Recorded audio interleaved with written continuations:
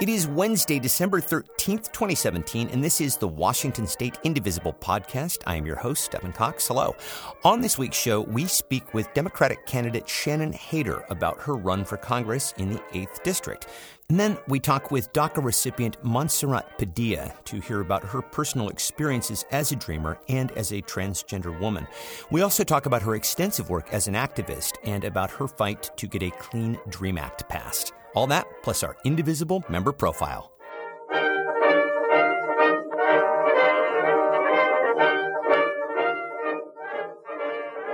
Shannon is a Democrat who recently declared her candidacy for Congress in the 8th Congressional District, and she joins us on the show now. Shannon, thank you so much for being here. Well, thank you for having me. I'm really glad to be here with you. Well, we're glad that you're with us. So I'd like to start by discussing your background and your professional plaudits just a bit. You've had a very long career in public health in the public and private sectors. You stepped down recently as the director of the Division of Global HIV and TB at the Center for Disease Control. You were a health policy fellow for the Robert Wood Johnson Foundation. And previous to that, you were a senior deputy director at the Washington, D.C. Department of Health for HIV and AIDS. You have an MD and a master's in public health from Columbia. You are a pediatrician. You are a public health expert. It's extraordinary. And I do want to get to how all of that experience will translate into working in Congress. But first, tell us a little bit about your upbringing. You originally hail from Auburn, yes? Yeah, I am born and raised in the area, and I grew up in Auburn in my great-grandfather's old farm property and graduated from Auburn High School, and this is where my parents still live today. Well, so you were most recently at the CDC, as I mentioned, but you left your post there in October of this year, is that right? Yeah, that's right.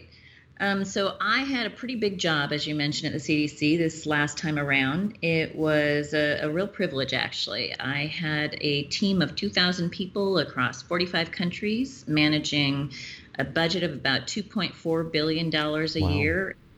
Really spent saving lives and stopping epidemics for HIV and TB all over the world. So real privilege, real great ability to impact people's lives. But as a federal employee, there is something called the Hatch Act, which precludes federal employees from running for partisan office, which it should, by the way. And so I had made a 3-year commitment to CDC when I took that big job, and my 3-year commitment was done the second week of October. And so I left the next pay period so that I could become a candidate for the Washington 8th. So you specifically came back to Washington to run in the 8th.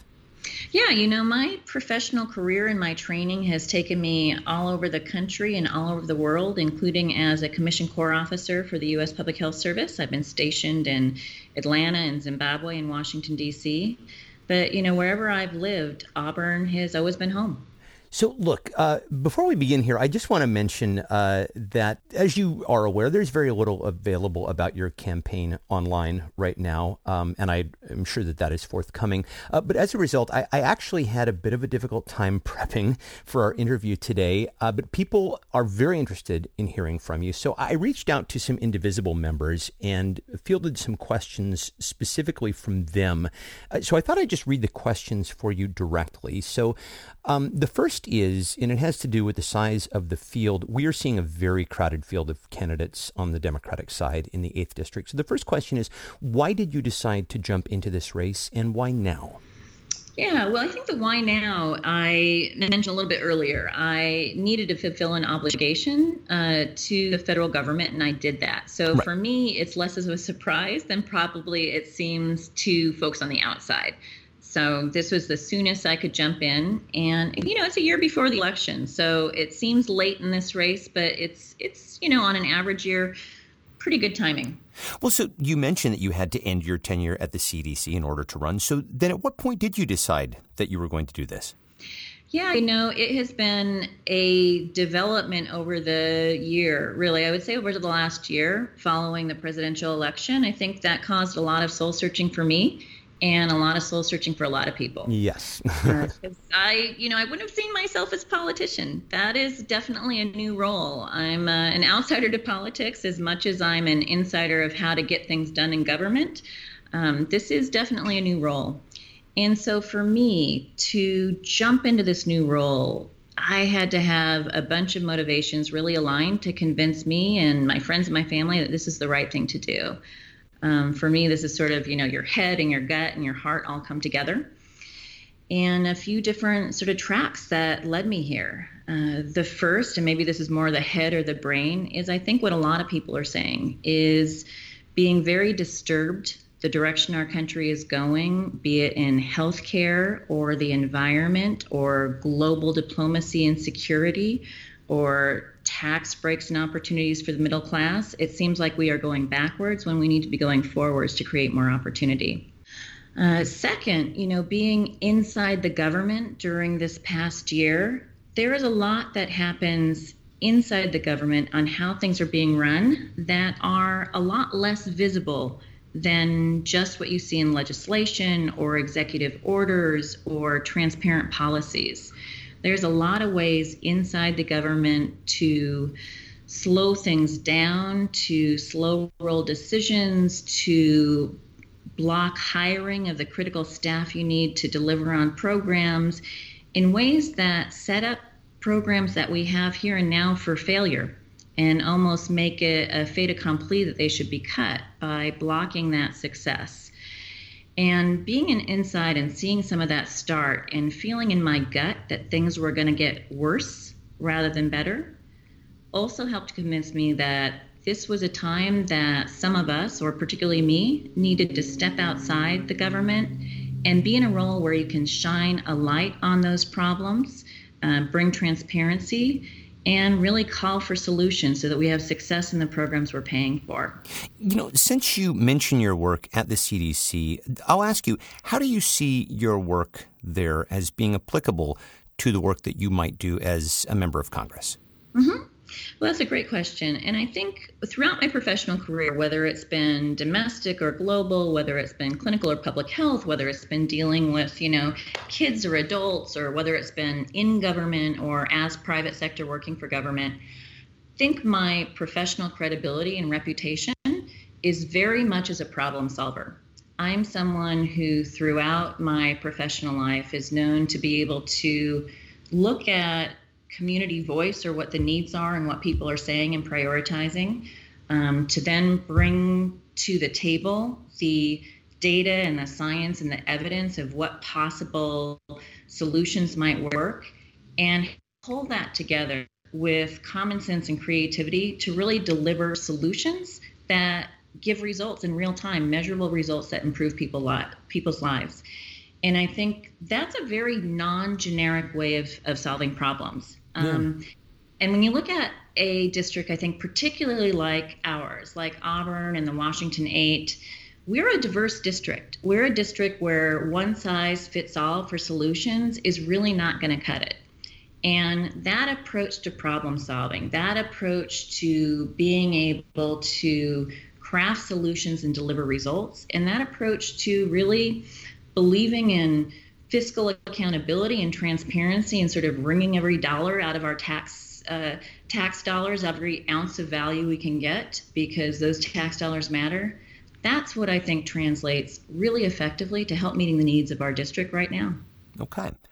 Another question from an Indivisible member asks if you were recruited to run, and if so, by whom? Well, I think I have to answer that a little bit differently. So as a federal employee, it would be really tough to be recruited to run because of that Hatch Act that precludes that direct engagement in partisan politics. I mean, somebody could have talked to you about it before you had resigned your post, though, correct? It could, but I couldn't have talked back very much. I could talk to friends and family. So this was much more of a internal assessment and talking to friends and family kind of decision. Gotcha. And we talked about two of the motivations, but the third motivation is really a lot more personal. And it relates to what we just talked about in terms of, where do my skills and experiences come into play? And one of the third area, and this is really where my heart is, that has been something I've been really mulling over for this entire year since the last presidential election, is this widening division we see being fanned between urban areas and everybody else. and certainly Auburn and the Washington 8, we would count as everybody else in that dialogue, the exurban to suburban to rural districts. And I think I find it particularly disturbing because the wider we're divided, the less partnership we have for actually crafting solutions. And I know it's possible to not just treat all areas like an average. And because if we're only looking at the average overall, that's where the big places with the most people, like urban areas, we have their problems at the forefront or their solutions at the forefront, which is great. We want strong urban areas, but we aren't necessarily then uncovering our needs, asking for our specific solutions and partnering on how to solve them. So, knowing in my professional experience that it's possible to really uncover the specific needs and specific solutions that are going to work, knowing in my heart that places like Auburn and the Washington 8 are suffering by this division narrative that's being promoted when we have a possibility of closing that division and getting solutions through partnerships. That was a big motivation for jumping into the race. Great. Well, it sounds like a bit of a personal mission then, just given the way that you framed the problem there. Well, I think, people in this district work really hard. People work very hard. And, life shouldn't be so hard for people who work hard every day. And I think there are things we can do that makes the quality of life and opportunities better for everybody here. So another question from another member has to do with money. I'm sure that you are aware that the other candidates in the field have a pretty substantial head start on you in terms of fundraising.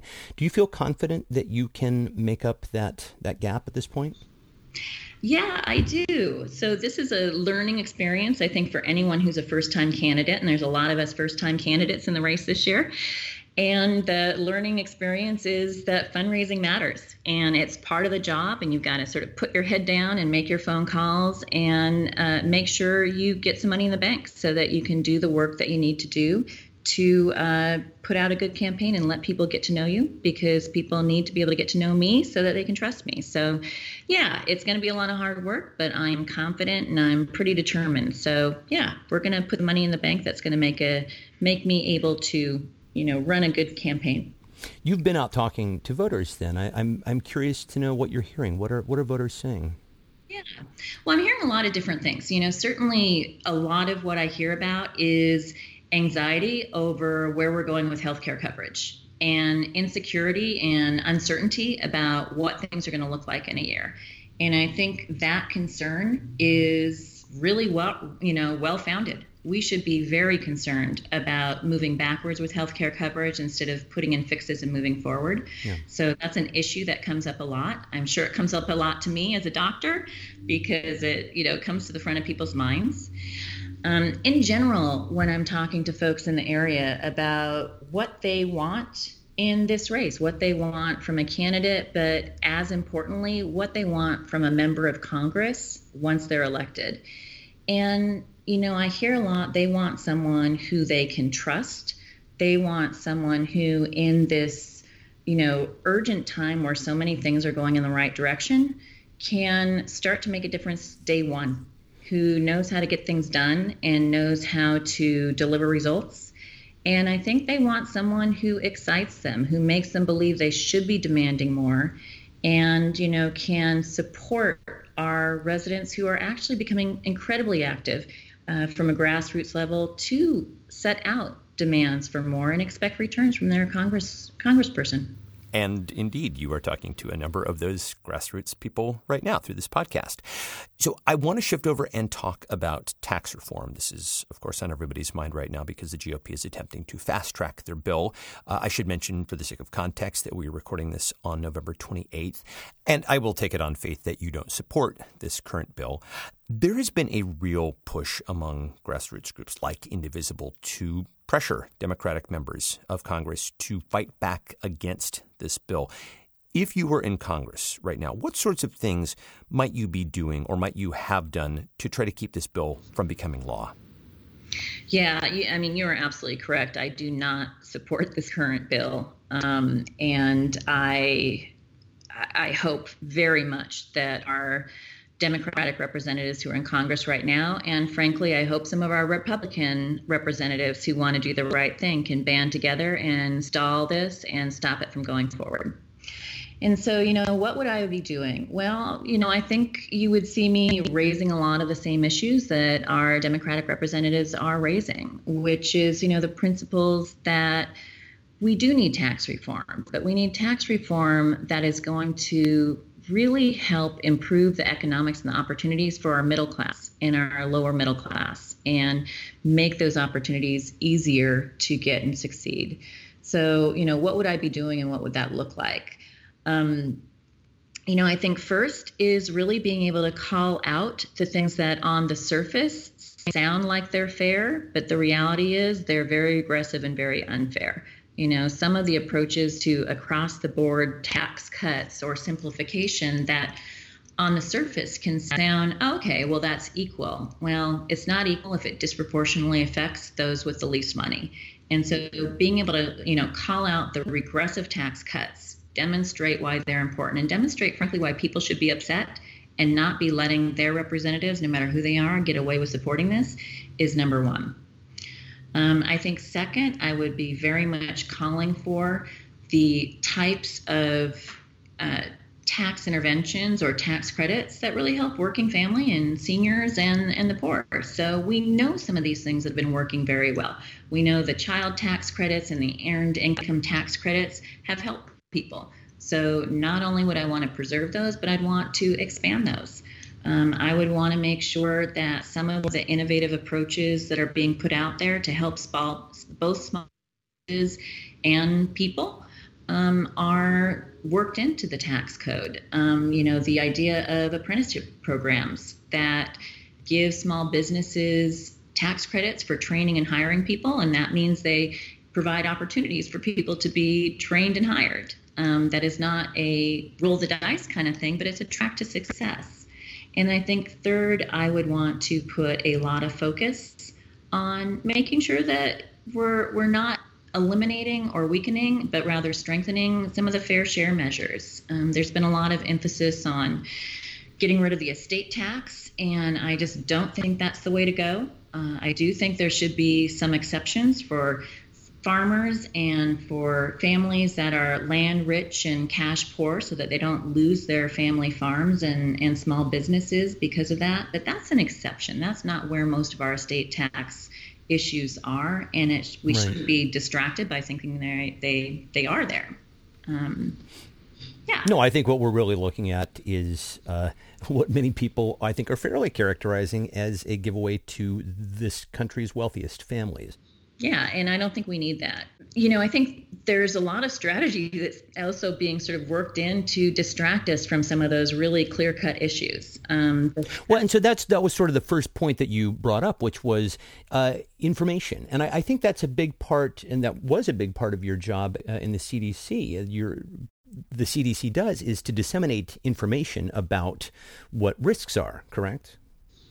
Yeah, absolutely. Because I think what we find in health, and this is true throughout life, a lot of ways, is what we think we know or what we'd like to believe isn't actually working, isn't actually the whole truth. Right. And so part of this, uncovering what's in the tax code, being able to separate the important stuff from the static, and making sure we have profound and meaningful conversations across everybody on these issues so that these complicated but important issues get their full attention is a really important part of governing. And it's a really important duty that I think our representatives should be taking on to get the best input from their constituency and get the action from the grassroots that are going to demand the kinds of policies that we need. Well, since we're talking about healthcare, and that really is your area of expertise, I would like to bring in the work that you did on behalf of global AIDS and HIV.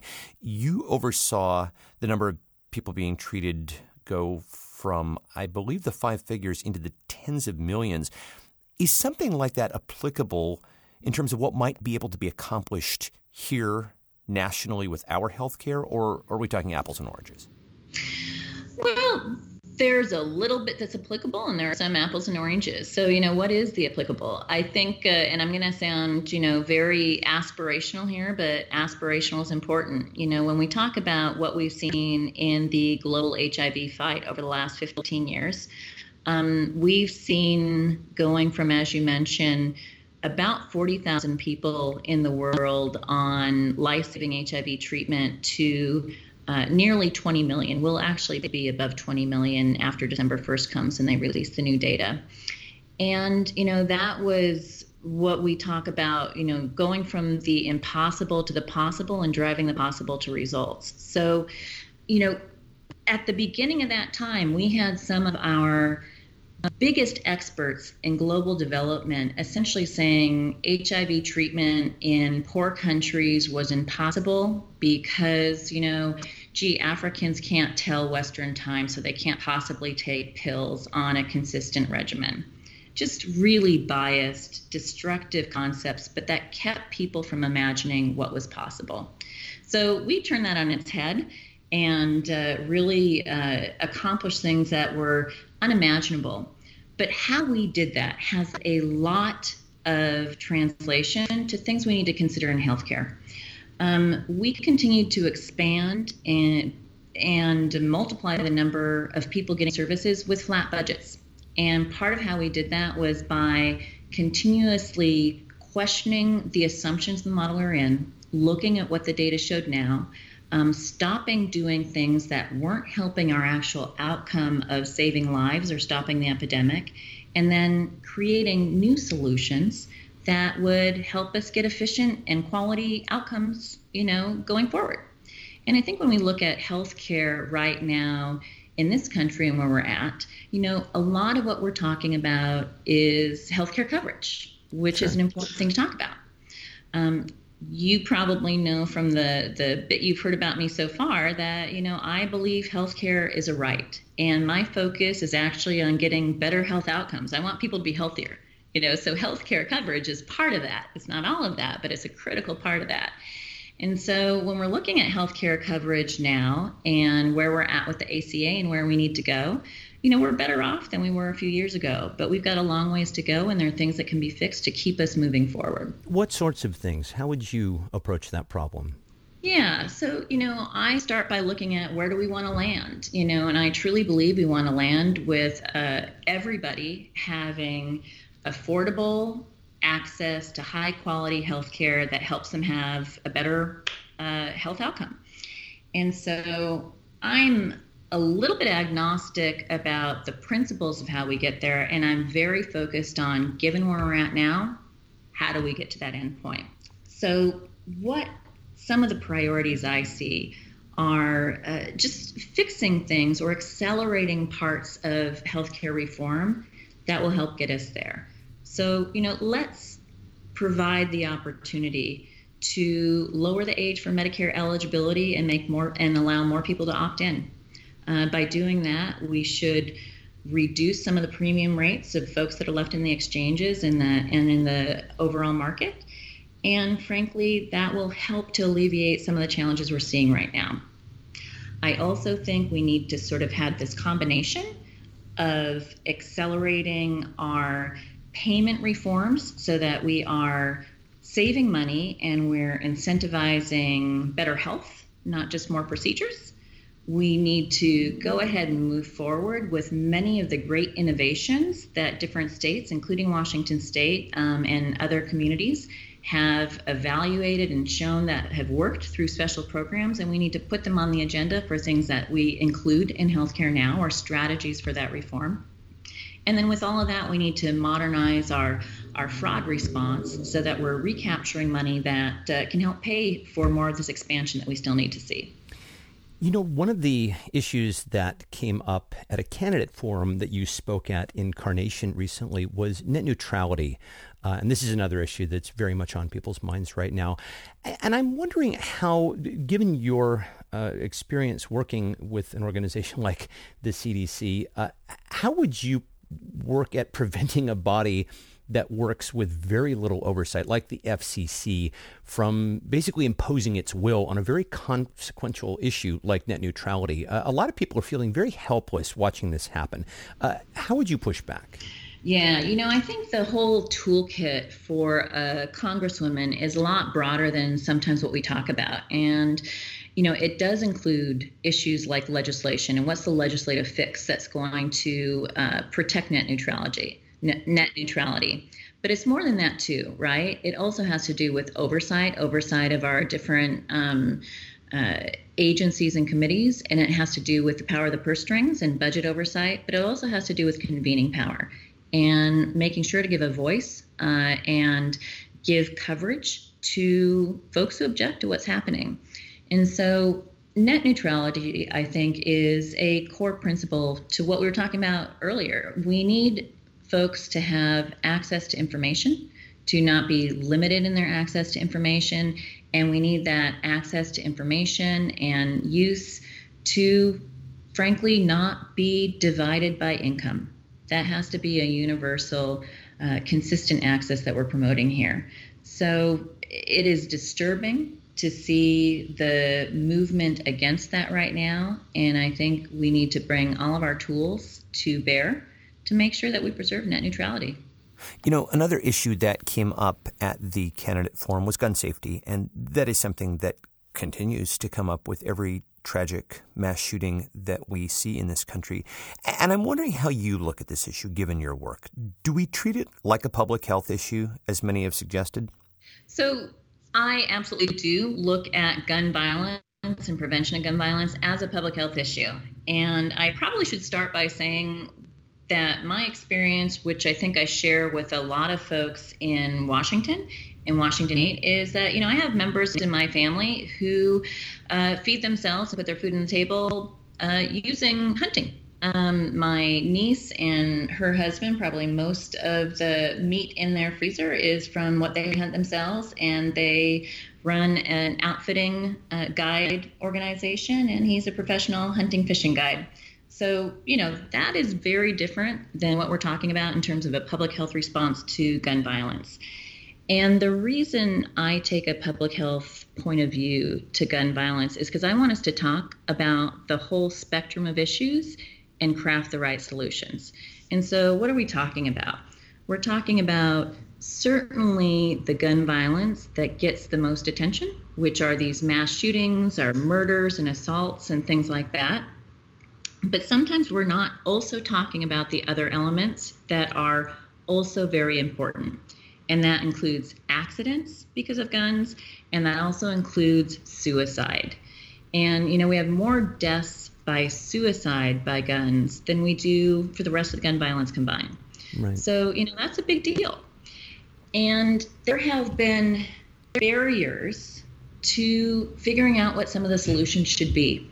So, public health problems and public health solutions, you have to figure out what's really going on and what's going to work to change things, because what we wish would work or what we think might work might not actually make a difference. And so how we deal with this in other public health issues is we do a lot of research. We ask questions, we look at the data, and we try to figure out what interventions are going to make a difference.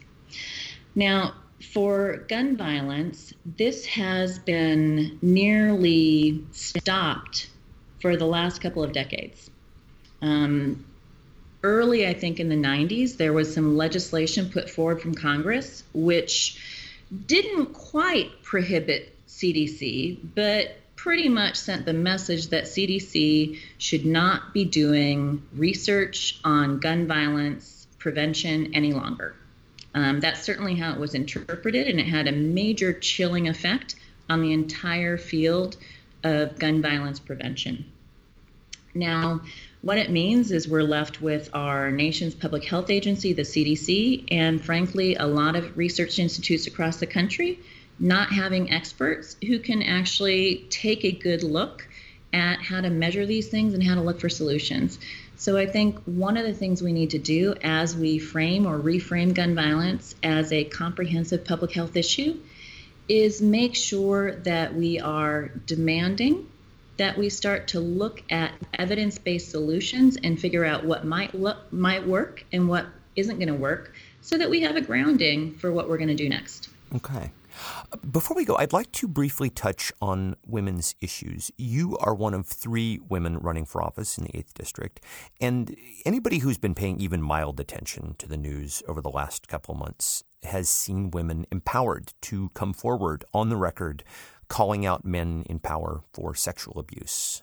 Men from Harvey Weinstein to Louis C.K. to Roy Moore to many others. It does feel like we're having a watershed moment, that something has shifted in our culture.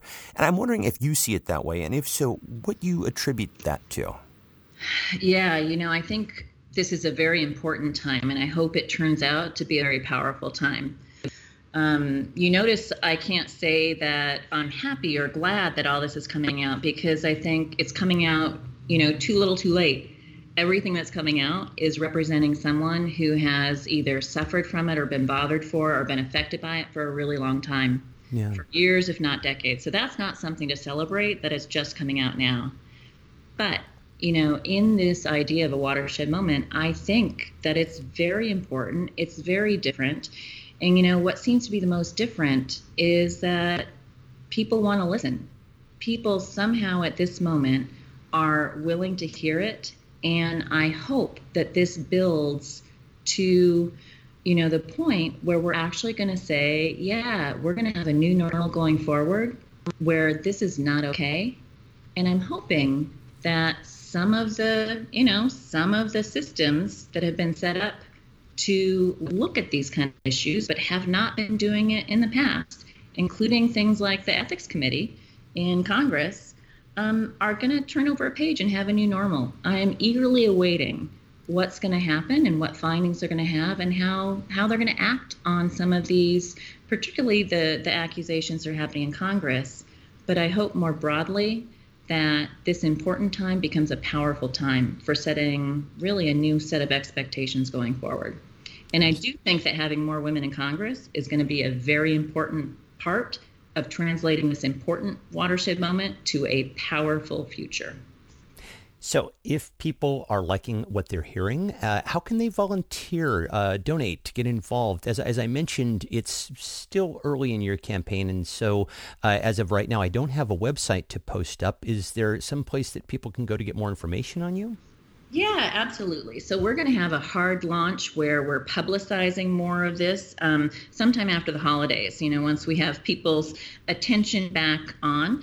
Right now, you can go to, this is the URL that people can go to even after the launch. It will build out further as we go. It's www.drshannonforcongress.com. So that's DRSHANNONFOR Congress.com. Great. Well, Shannon Hayter, I want to thank you so much for joining us on the show today.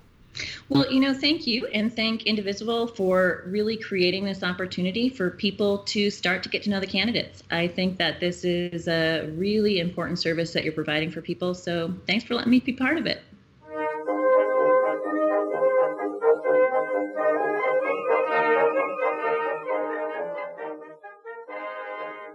Monserrat Padilla is a DACA recipient and an activist living here in Washington, and she joins us now to talk about her experiences as well as the current fight in Congress to pass the DREAM Act.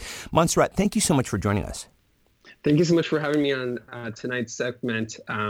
Very honored to be here. We're talking to all the Indivisible members and figuring out how our collective movement can strategize and organize to win a DREAM Act by this December. Good. Okay, that's absolutely what I want to talk about. And I also want to talk about some of the work that you are doing on behalf of the immigrant LGBT community. But first, I'd like to just briefly discuss your background a little bit. When did you first come to the United States? How old were you? I came to the United States at the age of 2. I was born in Guadalajara, Jalisco, Mexico. And I actually, my family moved to Los Angeles, California, where most of my life I lived there. Went to middle school and kind of got to see the experience of what it meant to be undocumented and living in the U.S. My mother worked at a sweatshop for 10 years of her life. We pretty much, me and my siblings, took care of each other during the times of need, especially if there was at any moment any encounters with authority figures. It was always, our family that protected each other from ever being caught up in the loopholes of immigration. So, that's a little bit about me growing up here in the country. And so, like many dreamers, you don't really have any memories of your country of origin, of Mexico. Your whole life has been here in the United States. Yes. Most of my life, I actually have lived all of my life here. The memories that I have from Mexico is every time I would have a phone call with my grandparents for the holidays, or calling my uncles and aunts and cousins, who my family, from my mother's side, is a very large family. It's a family of, I believe, 12 children. And so I have a lot of cousins in Mexico. So what I have memory of Mexico is those moments I would have those calls with family members and get to share those experiences. And so at what point did you come up to Washington State? I moved to Seattle, Washington at the age of 15. My parents were divorced. So I would spend the summers here in Seattle while my mother would, be able to focus a little bit more on her work or have to travel either back to Mexico for family needs or different things. But I moved to Seattle at the age of 15 when my mom had to return back to Mexico after a family member passed away. And she had to make that difficult choice that a lot of families often have to do when a family member passes away, and we are faced with the difficult choice of having to either go back to address the family need or, unfortunately not be there for our families. And my mom made the choice to go back to Mexico. So I came to Seattle. You seen her since? I got the opportunity to see her in 2013 over the Arizona-Nogales border fence. She was able to come to the border while I also was able to travel. Thanks to DACA, I was able to get close enough to the border and see her for the first time after 5 long years.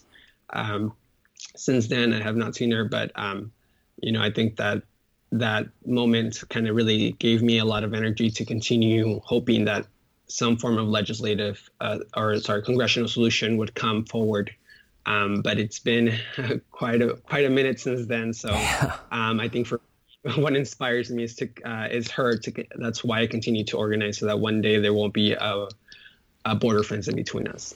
Well, I think that's what everybody listening wants as well. You are a transgender woman, and you've said in interviews that you've had to come out 3 times, first as undocumented, then as a queer man, and then as transgender, all of which took just enormous amounts of courage, maybe more than most people have. If you can, talk about coming out as queer and transgender when you're part of the undocumented community. I think that coming out as queer and transgender in the undocumented community comes with a lot of current stigmas of what does it mean to be queer, what does it mean to be transgender, and a lot of potential push out. And I think that that's a lot of the fear from the LGBT community that oftentimes our immigrant community has not been given the opportunity to have the information of LGBTQ families and individuals. So our communities stay on the not knowing how to connect LGBTQ folks to their broader efforts or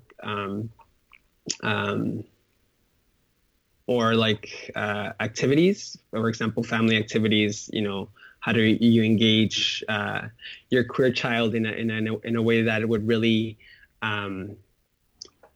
bring them all together to the space? And I think one of the things that I was struggling while coming out was being able to come out and being more than just that queer person, being more than just the trans person, but being a person as a whole in my community. And I think the challenge was just being able to understand that time will help educate myself and my community to continue having a good, healthy relationship together. You've also said that your fight to stay here in the United States is potentially a matter of life and death because of the prevalence of hate crimes in Mexico. I know that you now work as an activist on behalf of undocumented members of the LGBT community, many of whom have come from Mexico. What did they say about what life is like there for LGBT individuals? So there's over 80 countries around the world that continue to criminalize LGBTQ individuals for their being, and many more countries that don't have the state required protections for folks who, are part of this community. I've heard countless stories of trans women being, beat up in the street for being who they are, for not being able to express themselves authentically. Many of them who have been outcasted from their families for simply living their truth. And I think, the biggest fear that has always crossed my mind has never really been about myself. It has always been about my mother and my family, who is a very strong, united family, and having to face those challenges because of me, right? I think that it's a fear that I have for myself, but it's a broader fear that I have for my family of being targeted for the simple fact that they have a transgender child. And I think that is something that many of us who decide to live ourselves in our most authentic form have to struggle with, because our choices are not individual. They impact all of our community. They impact our families. So for me, hearing those stories ground me on why my work is important and why we must continue organizing at the intersections of our communities, whether it's LGBTQ or immigrant or being a woman and an immigrant. It is important to highlight those hardships at the intersections. Absolutely. And I want to talk about your work as an activist. You were actually working on behalf of Dreamers before you became one yourself. I'm wondering, when you applied for and became a DACA recipient, in order to do that, you had to register as undocumented with the government and basically give up all of your personal information with the knowledge that it may at some point be used against you. How did you and your family weigh that decision? I think there wasn't many options. I think that's one of the things that, oftentimes people talk about choices, and there wasn't any other choice but to believe in a system that, that had no other way to legalize and apply so that our families can have some form of certainty. So for me, being able to know that an administration was in consistent communication with its community was what gave me the sense of tranquility to be able to apply. During the Obama administration, they had consistent communication with national immigrant rights organizations, and where the immigrant rights organizations vouched for the program in a way that created some form of credibility in our communities. So during 2012, when the announcement was made and the application began, the uncertainty was something that really put our communities in a moment of choice. Whether do we believe to trust in a program that can potentially in the future hunt us down, or do we continue living our lives unapologetically, unafraid, and try to, exemplify the good work that we've been doing as best as we can. So I think over 800,000 immigrant youth, chose the route of exemplifying the good work that we've been carrying throughout years and applied for DACA. So. Yeah, I mean, the irony, of course, is that in order to be a DACA recipient, you have to be a model citizen, which is, of course, what you are. And the fact that the government has considered it all turning away people who are such model citizens is mind-boggling to most people. So as I mentioned, you have been working as an activist on behalf of undocumented members of the LGBTQ community. You also worked for United We Dream in Washington, D.C. Tell us about that experience. Yeah, so during my time at United We Dream, I was the national coordinator for the Queer and Undocumented Immigrant Project, and my work consisted of being able to create bridges between the broader LGBTQ and immigrant rights movements through organizing opportunities, conducting research and reports in ways that both communities, shared struggles, but also needs and ways of wanting to organize in their community. So I would work with the Human Rights Campaign, with the National LGBTQ Task Force, to be able to provide leadership opportunities for those impacted by our immigration system that were also LGBTQ.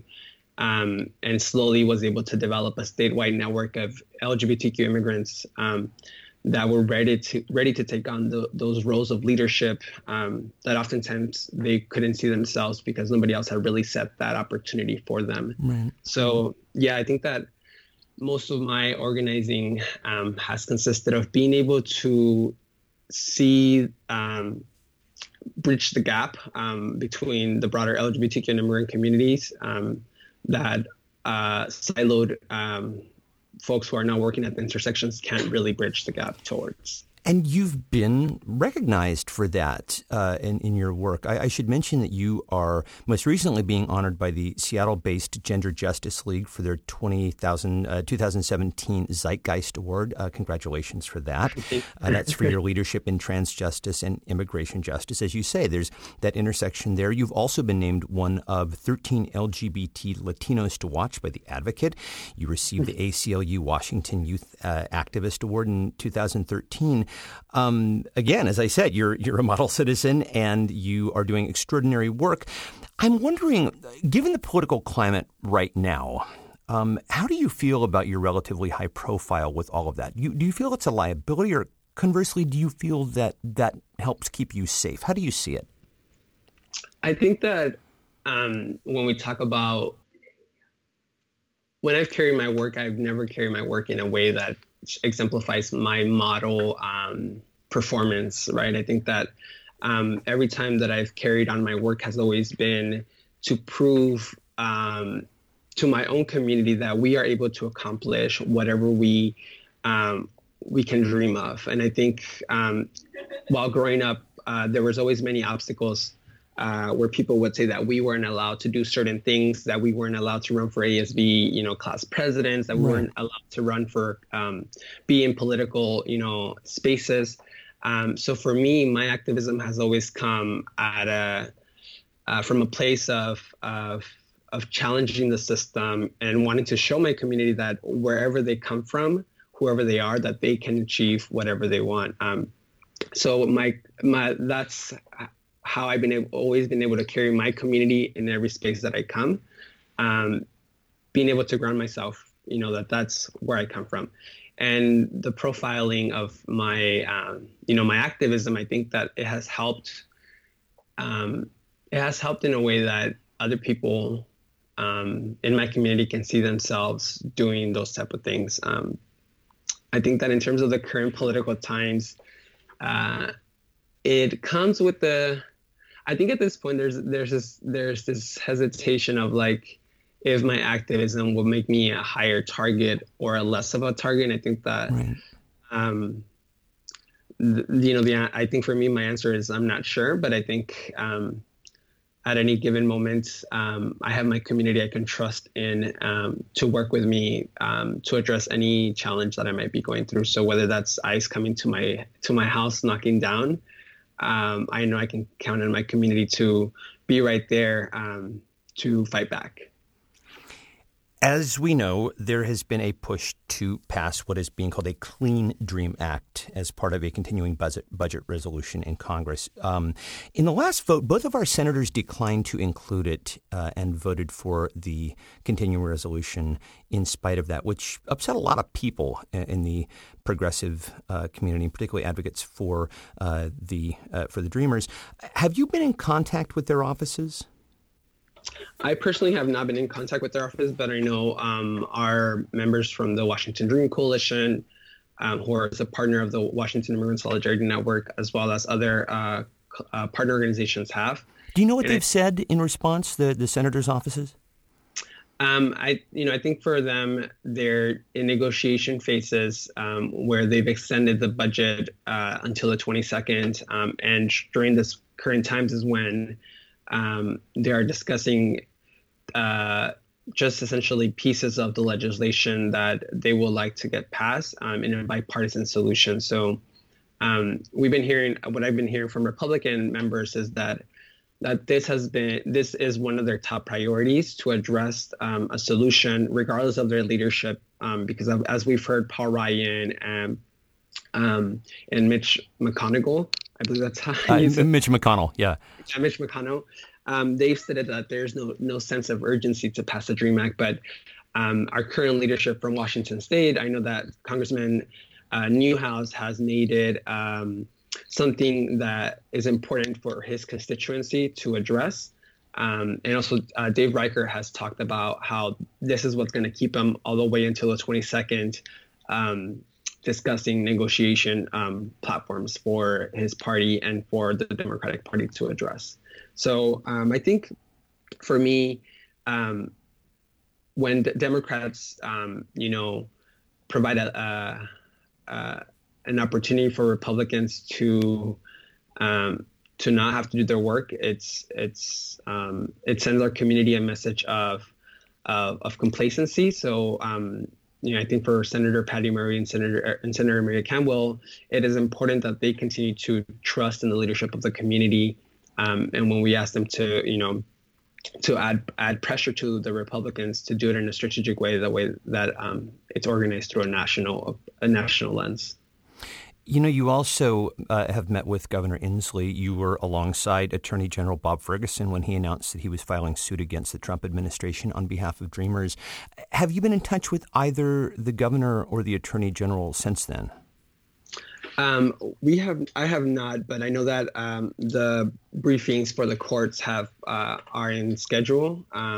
One of our the church council is currently working on a religious briefing for the court, and it's talking about how faith is impacted because of the DACA resigning.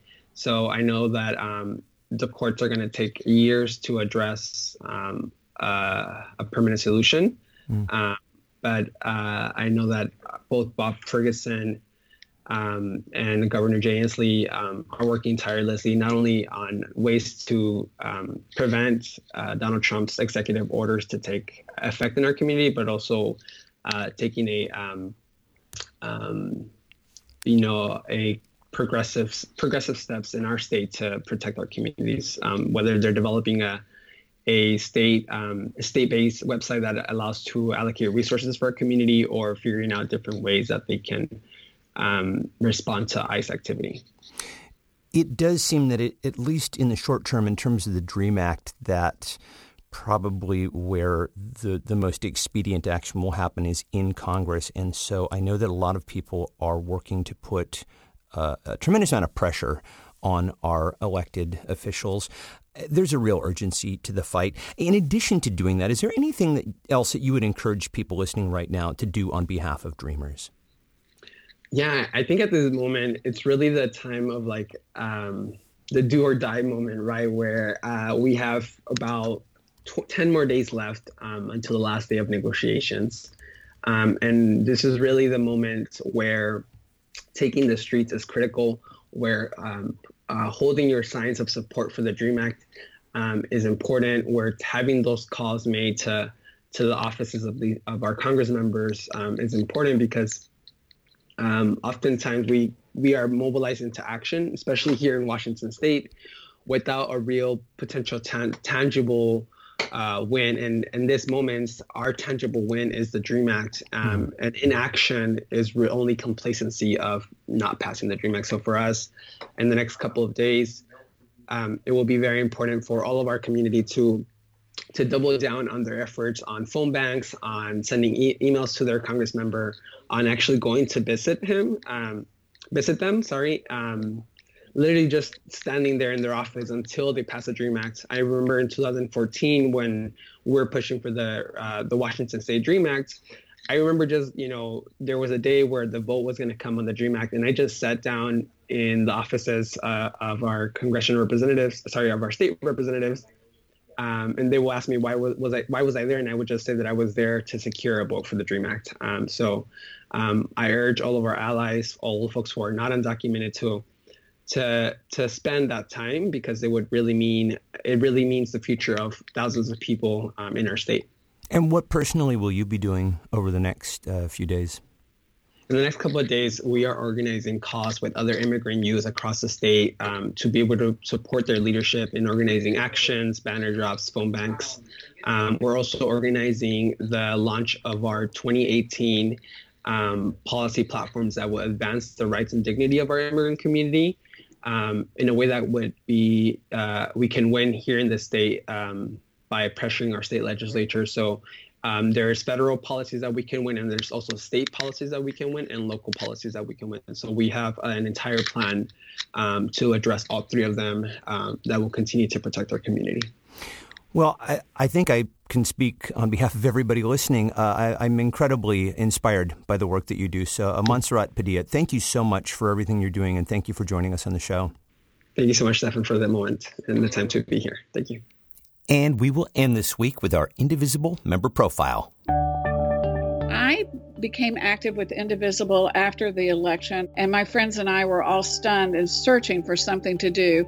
And then in January, Move On and Indivisible had a conference call for activists, and I was on that, and they called for us to start Indivisible grassroots groups. They said 10 people are at the max, people who would be willing to work hard and form their own groups as grassroots organizations work, and also to go to Resist Trump Tuesdays every Tuesday to your senators or congressmen's offices. So I did. I took it literally.